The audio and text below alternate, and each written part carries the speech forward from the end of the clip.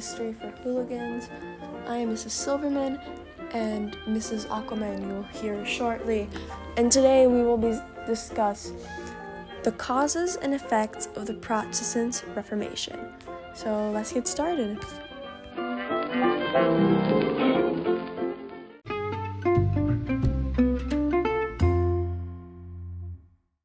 One of the biggest causes of the Protestant Reformation was corruption, and specifically corruption in indulgences, the misinterpretations of the Bible, and social economy and luxury of the clergy.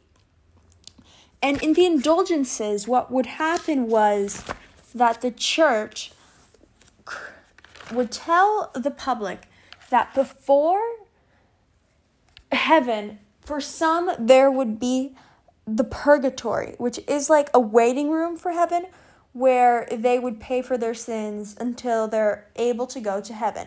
And what the church then did is that they made it so if a person does good deeds, then their time in purgatory shall be decreased. And this good deed could be seen as donating to the church, donating money to the church, participating in church campaigns. That would be considered a good deed that then would reduce a person's time in purgatory. And that could be, in this less time in purgatory, could be purchased or through indulgences, because an indulgence is basically the good deed of them paying money to the church for an indulgence, which usually comes through a card or a letter from the Pope, I believe, who would write, your sins have been decreased, your time in purgatory as well. And basically that's the indulgence. This can be bought for people themselves or for their relatives as well. And then there's also the misinterpretation of the Bible. Now, this is one of the biggest things for Martin Luther specifically, because Martin Luther was very faithful to the Bible. He stuck to the Bible, and almost all of his view on Christianity was based from the Bible. And the fact is that when he went to his trip in Rome, he noticed that what was mentioned in the Bible wasn't actually being practiced in Rome, leading him to see the corruption of the church in Rome.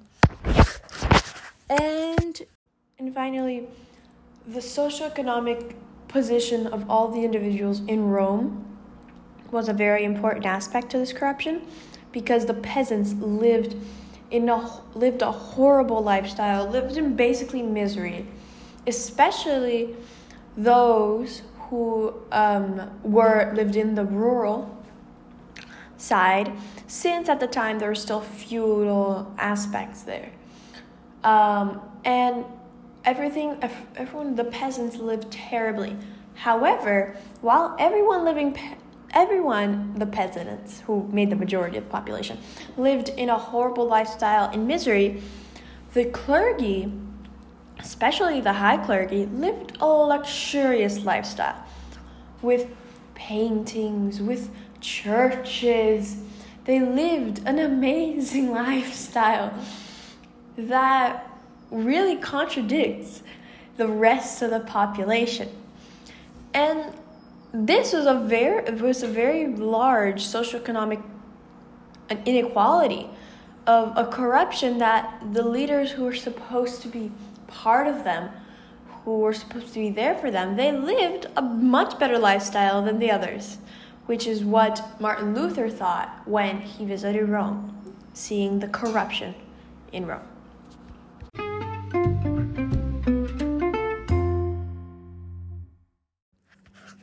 Another reason for the Protestant Reformation was Martin Luther's inner demons, because Martin Luther, who originally became a monk because of his promise to God that if he survived a very bad storm whose lightning almost struck him, he would become a monk.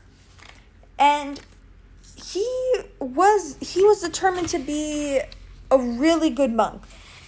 That was he was determined. However, he was tormented by feelings of unworthiness, consumed by spiritual obsession, and struggling to come to terms with his inner sinner and judgmental God. And he was in other words, he was struggling to deal with his inner demons, or his conflicting emotions within him. And the fact is that because of this struggle, it led for two important things for the creation of the Protestant Reformation. One of them was his trip to Rome, which is basically like the tipping point, where he was able to see all the corruption that happened in Rome, which led him to create the 95 points, which were really kind of like the spark. That once he lit that spark with the 95 points, basically everything, the Reformation has started.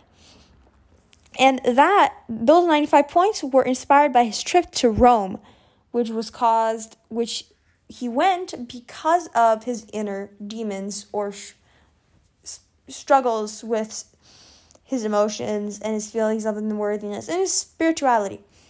And of course, there is also the translating of the New Testament while he was in hiding. Now, this one's a later cause, but it still was a really big push in the Reformation, because when he went into hiding and was specific after being purposely kidnapped by his friends, oddly enough, I understand, but still. And then when he was purposely kidnapped by his friends, he was given refuge in Wartburg, or as in German, Wartburg, with the V, I believe, castle by Prince Frederick the Wise. And while he was there, he struggled with depression.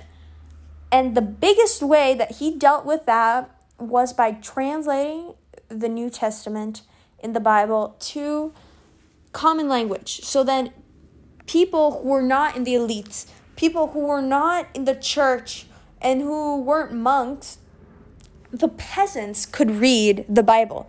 And then once they could read the Bible, they could see the differences in the actions and notice, there's no purgatory here. There's no indulgences. So why am I paying these if the Bible doesn't even mention them? And then that would cause such a riot and a lot of problems for the church, and really give a big push to the Protestant Reformation.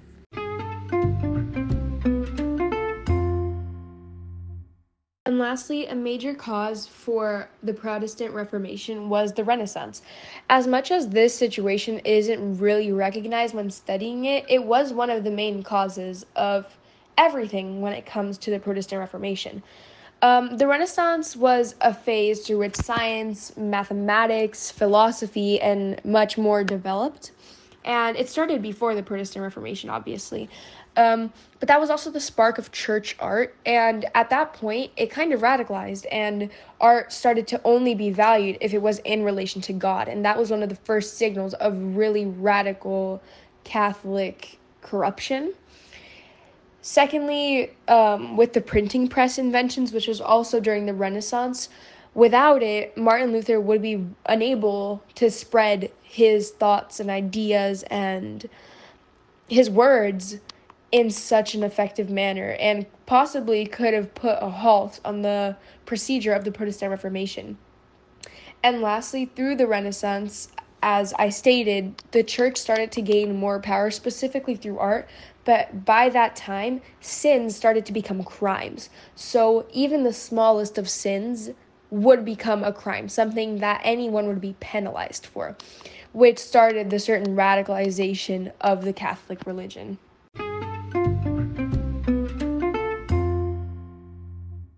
And with all this in mind, we have to see the effects, what happened after all of these causes were put together and placed into the Protestant Reformation. Now, I shall read two of the effects while Mrs. Aquaman reads two others. So one of them one of the effects of the Protestant Reformation was the splitting of the church, where the church, the Christian church, that was originally the biggest, like the universal church, split into two. One side being the Roman Catholic Church and the other one being the Protestant Church. And this was such an important thing because it basically the biggest power in the world at that time, the biggest thing that kept everyone together during the Middle Ages, which was the church, was being cracked in half, was being, as Edu says,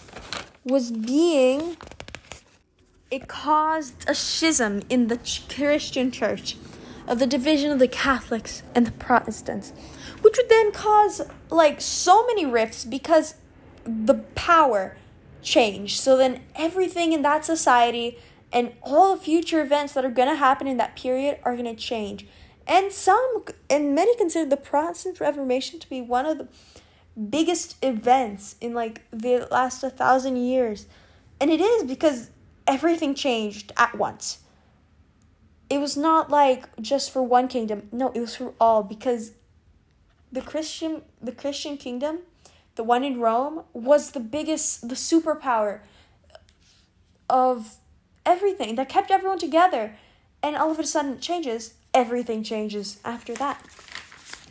And also, since the major superpower, the one that held everyone together, changed and cracked in a way, the Christian church, the power that was really in the church hands was up for grabs in a way. Because, yes, they didn't rule kingdoms, but they kind of did, because they had regulations, like in the indulgences, activities that would usurp most of the tithes and the economy of such kingdoms to the church and their own deeds. So then when the church kind of had a schism in it, the power was up for grabs. And that was especially seen by German princes, because German princes saw that the power, that the church wasn't as strong as it was. And they could really kind of zabafar, which what they've been stuck with for ages. Because they could, if they broke with Rome, they could rule without bishops meddling into what they do and their legislations. They could hold on to tithes that were taken by the church as indulgences. And they could confiscate church land. So it would really be a win-win if they broke with Rome. But they never really been able to do it because Rome was such a superpower. But when Rome had a schism, it was possible. And then everyone was grabbing for power, which then leads to violence and religious wars, as Mrs. Aquaman will explain right now. Also, literacy rates thoroughly improved, with the church controlling all of societal development, or at least being the second most noble community during the Roman Empire rule. They kind of only left education as something for the two highest classes, which were the Catholics and the nobles. Not the Catholics, the church and the nobles. And that left 90% of the population, the peasants, to be illiterate. And after the downfall of the Catholic Church and the Catholic Empire at that time, literacy rates started to increase. Probably a reason why the Catholic Church did not even bother to try to explain or teach or even spread literacy to the peasants was mainly because if they ever noticed anything about them that they were against, with the amount of people that were on their side, they would most likely be overthrown. So after all of the corruption and the fall of the Catholic Church, literacy rates thoroughly improved. Also, there was the concept of skepticism, which was the freedom for people to question ideas, for the freedom for people to explore different philosophical ideologies and concepts, which was obviously something that was not allowed during the Renaissance or towards the end of the Renaissance. Neither was it allowed when the Catholic Church had absolute power. And it really opened gates to what kind of forms our modern society now. A lot of the things, such as skepticism, is kind of what forms our secular society, which is really important to note. And it's really important to see how the Protestant Reformation sparked a lot of what we use in our day-to-day lives.